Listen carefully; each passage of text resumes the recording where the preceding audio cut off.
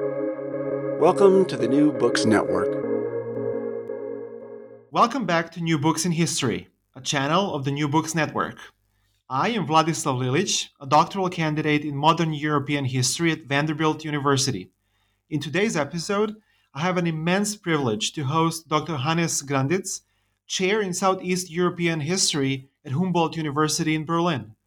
Dr. Grandits is among the very few most prominent historians of the Balkans in Central European Academy, and the author of numerous monographs and volumes on various aspects of the region's modern history.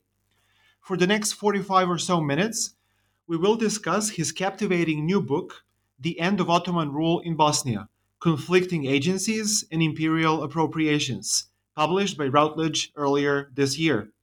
The study challenges conventional accounts of the last years of effective Ottoman control over the empire's westernmost European possession by stressing the complex interactions between previously understudied local, regional, and international actors. Dr. Grandits, welcome to New Books Network, and thank you for taking the time to talk to me about your work. Thank you very much for being invited and have the opportunity to go into the discussion of my book. As is customary on our channel, I will start us off by asking how your research led you to write about late Ottoman Bosnia. Some of your earlier works dealt with the nature of political authority and loyalty in Ottoman borderlands. How has your interest in the region developed over the years? This book, or the most recent book, which is really on the end of Ottoman rule, which took place during the Great Eastern Crisis, in a period where even this always feared big war between the great powers was on the horizon in this Great Oriental Crisis in the 1870s, and this crisis was somehow. Rooted or started with a very local event, an upsurge in a small rebellion on the Ottoman, Herzegovinian, and Montenegrin borderlands. And so, on the one hand, there was this kind of global world history turning point. On the other hand, it was a very, very peripheral part of the Ottoman borderlands. And I was really challenged to understand how this local peripheral event could eventually become such an important part in the larger framework of political developments. So this is a little bit the basic idea behind this. I had studied in my habilitation research the Tanzimat reforms, because I wanted to understand on a regional setting what was the Tanzimat. We know a lot about it as a big reform project that was started from the center, half willingly, half under pressure by the great powers on the Ottoman Empire.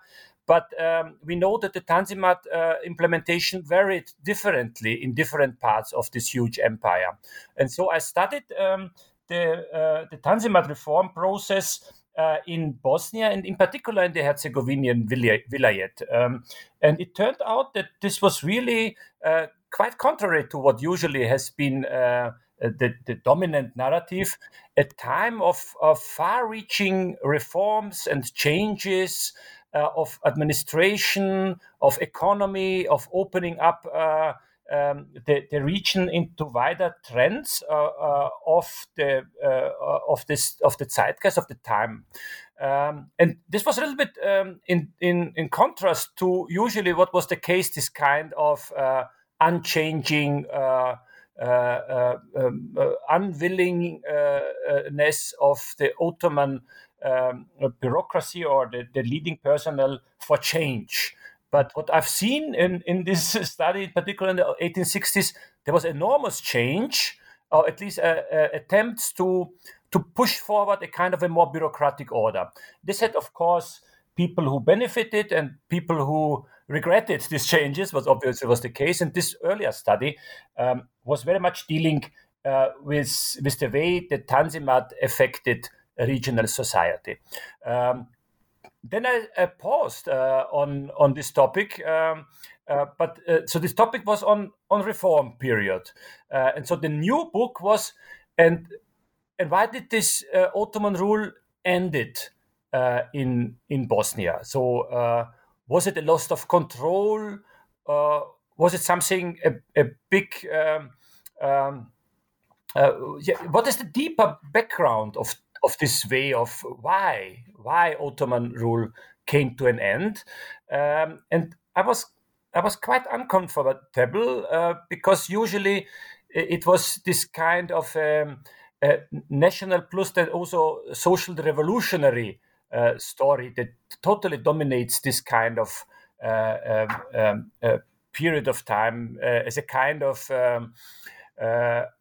uprising against the old order. And to a certain degree, this was the case for certain parts, but for many people living there, it was not the case. It was something else. Yeah, and what it was, and how this local regional setting and was then increasingly embedded into wider frameworks of historical development in very dramatic and dynamic developments. This is my book about. Mm-hmm. Wonderful. And your methodology is grounded in a sustained focus on local power dynamics and the ways in which these interacted with broader socioeconomic and political processes, imperial rivalry and cooperation. So would you please elaborate on the approach itself, and especially on the sources that you have utilized in this study? Yeah, I figured out that when you go into the all kind of sources that the contemporaries involved into this event on different sides. I mean, people who were in bureaucracies like telegraph officers or librarians or I have an important source, Josef Köchet, who was partly the head of the hospital in Sarajevo, and on the other hand, he was also a kind of a political advisor. There were also various locals involved in the Ottoman system of administration that later gave information. So they had a kind of an interpretation about what was going on. But if you look to others involved, those people who volunteered for fighting the Ottoman rule, mainly coming also from different corners of Europe, they also had a kind of a story about what was going on. And then what also surprised me, there were, of course, diplomats, consuls, of all different great powers that had been there for short or longer period of time. Also, they had their stories. And then you also had journalists. It was fascinating to me that when this crisis broke out, just in a couple of weeks, there were journalists all around and writing about it. And so what was my basic endeavor, challenge is to really listen to the people who were involved into this, and then you get quite conflicting interpretations on depending on from what perspectives those involved on the ground directly in the region. What we're talking about. You have quite really conflicting and contradictory interpretation, and this was this kind of local regional understanding. And the next level was how this events and the dynamic of events was then understood, transported, and integrated into a wider language of political decision making in neighboring principalities, in the Ottoman center, in the center of other great powers who increasingly saw that more and more these developments were part of a greater European or greater Eastern question. So those who really were not in the region, but tried to make sense what was going on in the region. This is another aspect that was fascinating in a way, this kind of framing process of what's going on.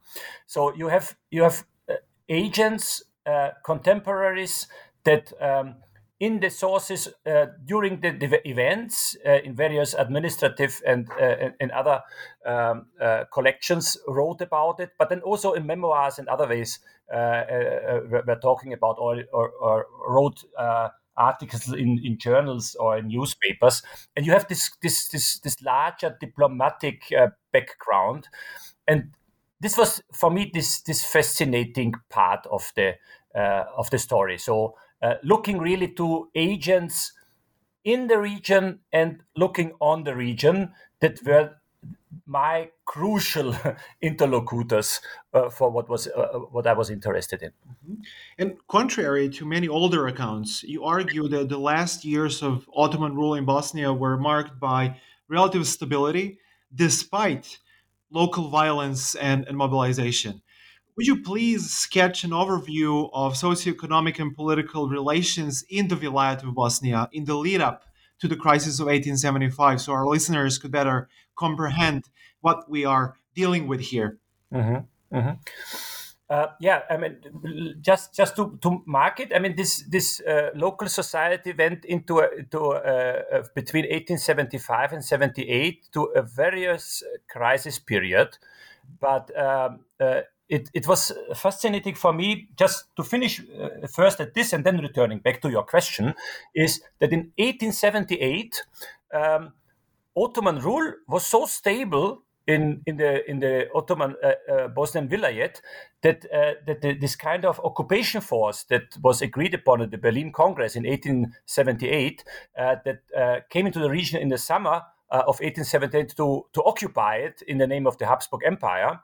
It took them almost 3 months with a fighting force of in the end 150,000 soldiers involved to take over control of the Bosnian Vilayet. So, just to conclude, Ottoman rule in the end was not totally disintegrated in 1878, but it was really this occupation campaign took really all military efforts for the Habsburg military hierarchy to take over. So this was a puzzling issue. So how to understand it if the Ottoman rule is so unstable, or how this can then be explained that it needs such a huge force to occupy it.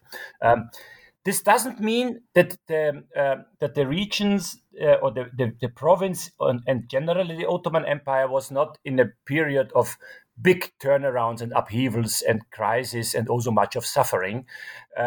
But I think that one has to differentiate, and also with regard to the economic relations and the situation, the crisis really starts in 1873, and not necessarily in the region, but it was this kind of the first global crash in the finances that set off with the bankruptcy of the Austrian stock, the Viennese stock market, and then it was this kind of financial crashes that also was connected to the New York Stock Exchange that also broke down. So 1873 was the first deep crisis of capitalism that also Karl Marx and others were then writing about, and this.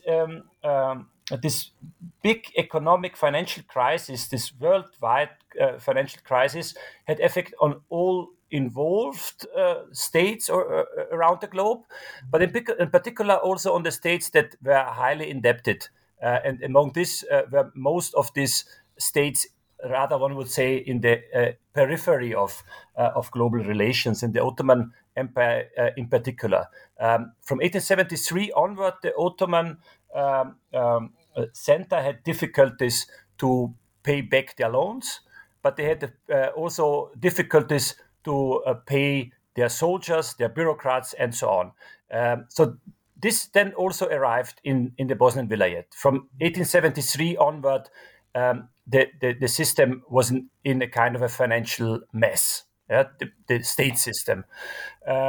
This one has to keep in mind the problems here at the border, and the violence started on the Ottoman Montenegrin border.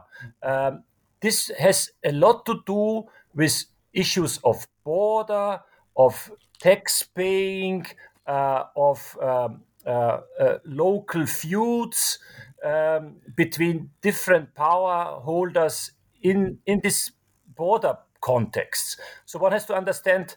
I hope that I've explained it properly. This turnaround in the finances, in global finances, that struck the Ottoman state apparatus and bureaucracy into every province, and one has to understand this very local logic of a border conflict. And this border conflict in this Herzegovinian, Montenegrin border situation was following a very complex logic. And this is what I wanted to tell, that when this border conflict escalated, it somehow got merged with the overall economic problems that the Ottoman state apparatus was confronted with. And much of your analysis is based on these multi-directional interplays between local actors, regional power holders, central Ottoman bureaucracy, and foreign intervention. How did these interplays shape the unfolding of the crisis in Herzegovina in 1875 and after? Could you provide a number of examples?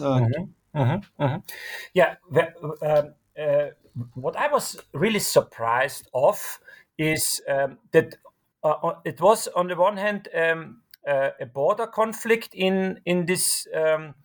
It started already a little bit earlier with local events in autumn 1874. It was a period of bad harvests as well, and it was very much also about the status of Montenegro. And Montenegro was under Ottoman supremacy, but in its own understanding, it was an autonomous principality.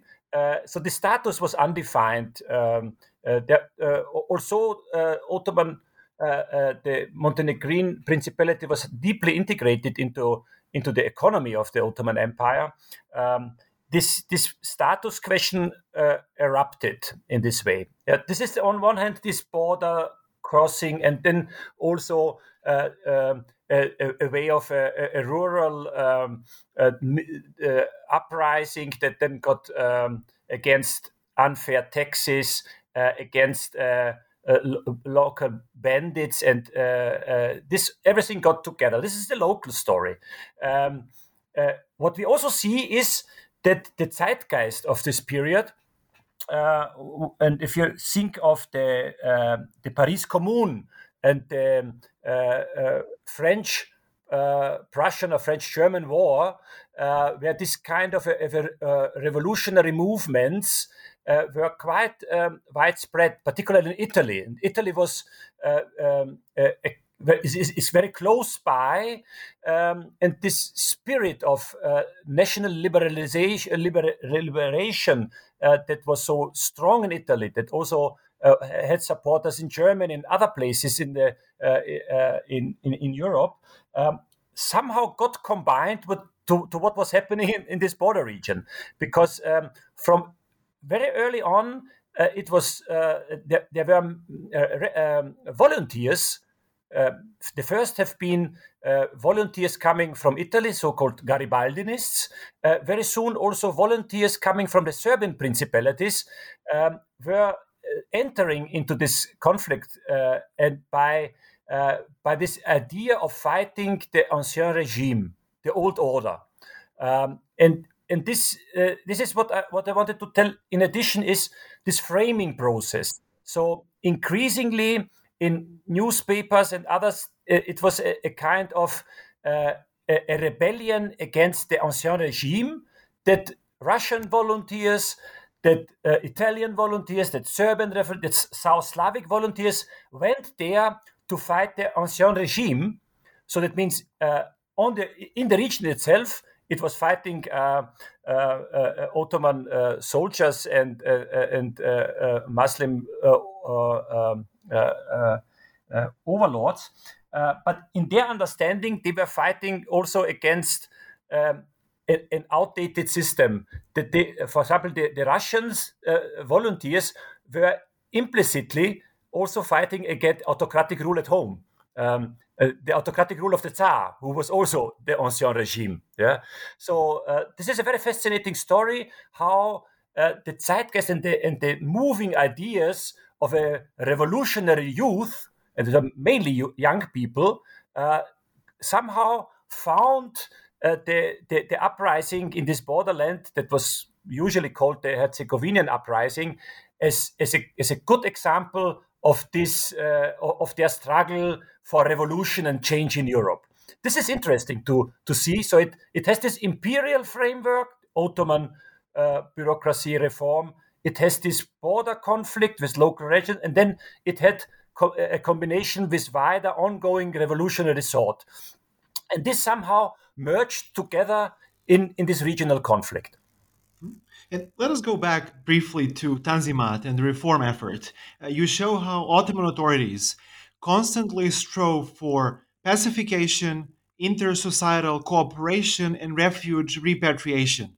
How did these relate to the wider imperial project of consolidation and reform?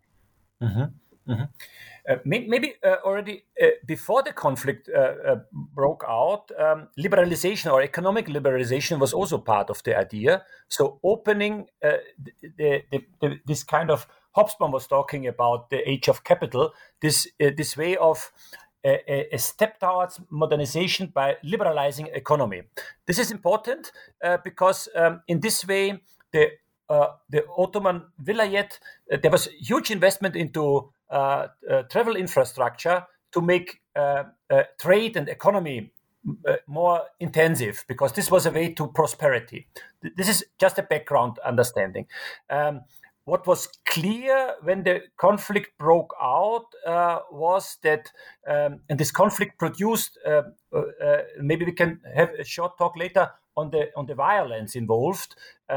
It produced a huge number of refugees, refugees that somehow fled from the areas of conflict, either across the borders into the neighboring regions and of the Habsburg Empire, partly and just partly to Montenegro and partly to the Serbian Principality, but also they were internally displaced and fled the region into the towns of Sarajevo and the other towns all around within the Bosnian Vilayet. The understanding of all involved was pacification or bringing peace again or stability was the people should return back to their homes. And this was a conviction that was shared, of course, with neighboring Habsburg territory and the administration that they were overwhelmed by, in the end, more than 100 or even 150,000 refugees on their soil, which was a huge burden. So refugee return, pacification, bringing back normality was negotiated and indispensable for bringing again stability and bringing back order into this border region. And the Ottoman Empire feared that if this conflict would go on and order would not restored, this could have repercussions on the status of the Ottoman Empire generally in the concept of Europe or in the general framework. So returning back, pacification was on the one hand humanitarian. Of course, it was also driven by economic rationality, but it was also a way of facing the political challenge that the Ottoman Empire was faced with. Let us turn to violence at long last. Many of our listeners might assume that violence was directed along confessional borders or markers. Your entire work strives to contradict, to challenge these confessional constraints. How did violence operate on the local level, and what are your findings in this department? It's interesting. I mean, there's a long tradition of dealing with this uprising, or generally uprisings played a particular role in historiography in the region itself. This has to do in the time in the second half of the 20th century, that uprising in the socialist historiography were something that it was of the oppressed masses, would somehow in a kind of a socialist revolutionary spirit would turn around the social relations. This has, of course, a lot to do with the way the socialist state was looking forward. And earlier, uprisings were something as a kind of a national liberation, so that people who were dreaming a vision of a national future were trying to or risking their life in uprisings against the order. But if you look closer, and we have many stories that is somehow where the historian is sitting together with these people in the uprising.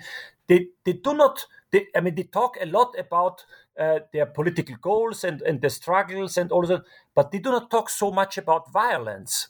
If you understand what I wanted to say, they were talking about their political goals and their ideology, but in the end, it was extremely violent. Yeah, so it was soon combined with various efforts of plundering of something what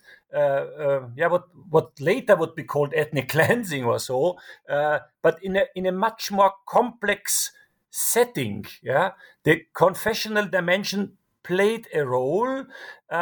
This kind of new understanding of a national future was rather something that was brought in as a kind of a framing effort, but on the ground it was quite that local relations and local feuds that existing between different groups, power holders played as well a role. So violence was extremely important, and we know that in the last 1, 2, 3 decades, studying violence in civil wars as a kind of explaining how civil wars are dominated by, or some are also in various ways. One has to understand violence in itself as a generative force, as I would quote one recent book.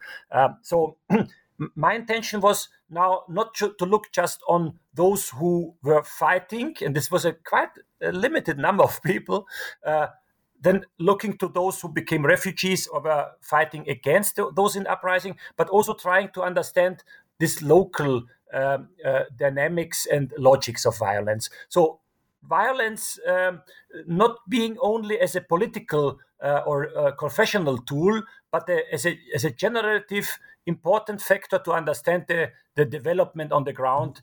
This is something that I wanted to combine my study also with newer findings in methodology and theory on violence in civil wars. And I dare add that your book is not guilty of overlooking the physical constraints, the landscape and geography, and you know better than I that there is a long-standing moral economy of violence in these largely mountainous areas in the Adriatic littoral. Could you just add a few words on how space itself constrained action or relatively determined action in the crisis of the 1870s? Yeah, this is absolutely right. Totally agree. If you look closer, the Bosnian Vilayet consisted of a couple of 6, 7 sanjaks.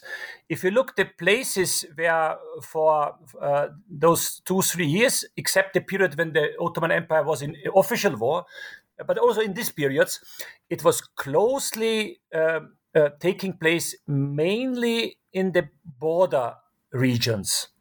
It was taking place generally in the Herzegovinian Montenegrin border regions, and then also in the border zones in the Bosnian parts, in the border zones, and in the mountainous border zones that were difficult to access by Ottoman military or also Bashi Bosuks or other. So it was border and mountain that were.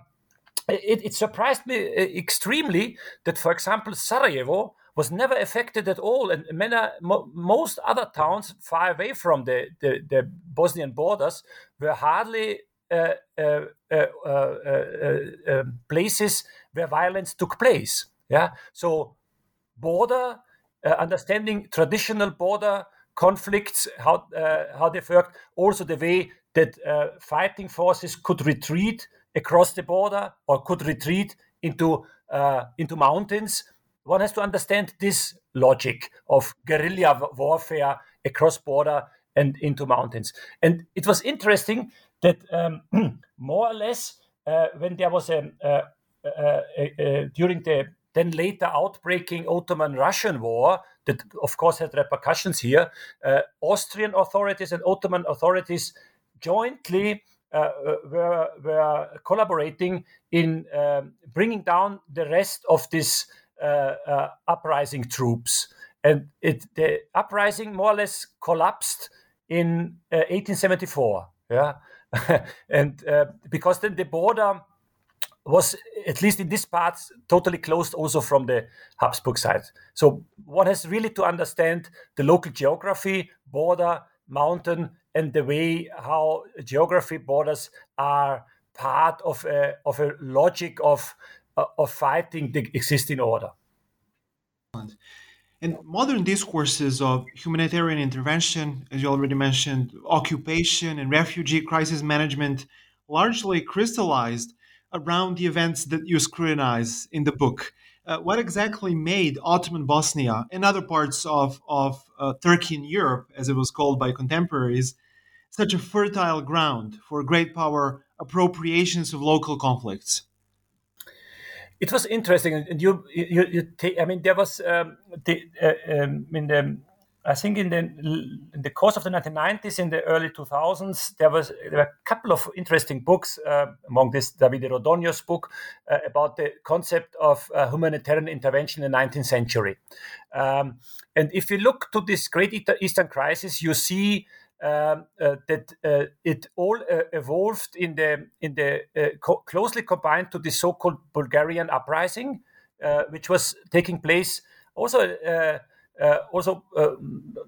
quite related to what was going on in Bosnia, when this kind of Bulgarian massacres, when this was just a 2-3 weeks uprising that was put down quite brutally by local guerrillas in the Rhodopen and Balkan mountains. So, but this was over, and in particular in Great Britain, we know that Gladstone wrote this famous book, The Bulgarian Massacres, a kind of a humanitarian discourse about the killing of Christians in Bulgaria became a big story that I was not so much aware of, how strongly this influenced public opinion in Great Britain. In this development of massacres and the protection of Christians in foreign countries became a very interesting force of this one would say humanitarian interest, and one has to understand this development that has partly been connected to what was really happening, but partly was a very, I think, intellectual development by itself. Yeah, and protecting Christians under Ottoman rule was something that became a kind of conviction in many parts of learned and political elites throughout Europe. This is important to know. Just a last word on this. or two comments on this. Bosnian was not really affected with this humanitarian discourse, or only rudimentarily, only later after the Bulgarian intervention. And it was interesting that this outraged discourses on the Bulgarian massacre totally vanished during the Ottoman-Russian War, where then again a pro-Ottoman strand became dominant in Great Britain. Yeah, it's interesting. What I wanted to say is, on the one hand, this local development of a new idea of humanitarian intervention in the centers of the great powers. One has to understand this and also understand how this humanitarian discourse then eventually also had repercussions to what was going on in political decision making on the situation in various provinces of the Ottoman Empire. Mm-hmm. And at the end, you convincingly argue that the end of Ottoman rule and the resulting Austro-Hungarian occupation were not inevitable, of course. Were there alternative paths, and what other futures could the contemporary inhabitants of the Bosnian Vilayet have imagined in 1878, for example? Mm-hmm. Yeah, this was something that I was particularly not so aware of before I went deeper into it. Also, I was quite aware of the local histories. It was that in the Treaty of San Stefano, that the specialists will know, that ended the Ottoman-Russian War, autonomy was agreed upon for the Bosnian Vilayet. Yeah, that means autonomy within Ottoman rule. That means establishing a kind of a regional parliament from different elites of this vilayet, and a kind of a local government that was, of course, under the supremacy of the Ottoman center. And in spring, May, June, there were already preparations ongoing into this direction. Yeah? A kind of a Narodna Vlada was formed, a Narodna Skupština was formed. So this was one way that the local elites were already working on, because they thought the war ended with San Stefano agreement, and Bosnia will get an autonomy under Ottoman rule. So there was really much surprise. We know, if you look into diplomatic history, it was not such a surprise, because the diplomats of the great powers had different kind of negotiations in advance. But on the ground, it was really a surprise that the occupation of Bosnia and the or preliminary administration by the Habsburgs was then agreed upon. Yeah, so occupation that we know that was realized then in after, as I mentioned earlier, after a quite violent occupational campaign. Occupation was realized. This kind of a Bosnian autonomy under Ottoman rule was something that was quite realistic for some period of time. And as I mentioned earlier, Ottoman troops were controlling the Bosnian Vilayet also after the Ottoman-Russian War. This was not the case in many other provinces of the Ottoman Empire that were occupied by Russian troops. This was not the case, as I mentioned, in Bosnia. So, yeah, there were quite different possibilities about Bosnia after 1878 possible. We know that the one that was then realized. Mm-hmm. And finally, where has this project taken you, Dr. Grandits? What are you currently working on? Yeah, I worked quite long on this project because I got aware that so many factors played a role. I mean, one had to understand better Montenegrin history, then the different parts of the Bosnian historiography, then understand better Serbian history, and also the reform periods of the Habsburg Empire, the way Russia was brought in, and other great powers. So for me, it was really a challenge to bring together those different historiographies by trying to better understand how the different historiographies have integrated the events that the book is about, the end of Ottoman rule, into their tradition. So, yeah, I got here, and I'm quite really finished. Finished. At the moment, I think that I came to a point where I thought I have to discuss a lot about my findings, because I think that quite the findings could maybe or hopefully open up new perspectives. And not so sure. I have just one project in mind that presumably will be a next deeper project. I came across how do you say, a diary. A diary of the commander of of Dalmatia, the civil and military commander of Dalmatia, of Habsburg Dalmatia, Gabriel von Routledge. And Routledge was from 1869 to about 10 years the governor, also during the period that I'm writing about this book. And Routledge was writing this diary, and it really struck me. He wrote every day a couple of pages about what was going on privately and also in politics, and on the border, and also in Vienna, and so on. And in the end, for just 1 year, the diary notes make up 1,500 pages.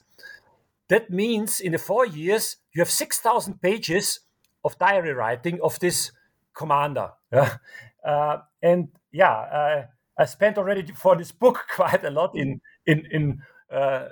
reading and doing. And I think that one story that I would like to continue is going deeper into this, the way Gabriel von Routledge, or the way his worldviews, how he was somehow understanding the situation in Dalmatia. We know there is a kind of a Slavic Italian question ongoing, unification with other provinces of the Slavic or Croatian lands. The crisis that I was talking about, his connections to the Imperial center, his negotiations with Kniaz Nikola and other power holders. So I think that a kind of an in-depth history might be a continuing step that I think that could be interesting as a following up project. Yeah, fascinating. And for all those who are interested, these are unpublished documents kept at the Kriegsarchiv, if I'm not mistaken, in Vienna. Yeah. It's interesting. We already had preparations for a research project. We might get funding for this. We had a system. I don't know if you're aware of. There's this electronic system of transcribus that might help to transcribe the handwritten pages into a machinable, readable format. So because 6,000 pages are not so just for 4 years, and if you want to go beyond this, so I mean, I think there's a lot of potential, maybe in this next project. But I still find myself still struck into the results of the book that I was talking today about. And fascinating results they are. Dr. Grandits, it was a pleasure talking to you today. Thank you so much for joining New Books Network. Thank you very much for having me.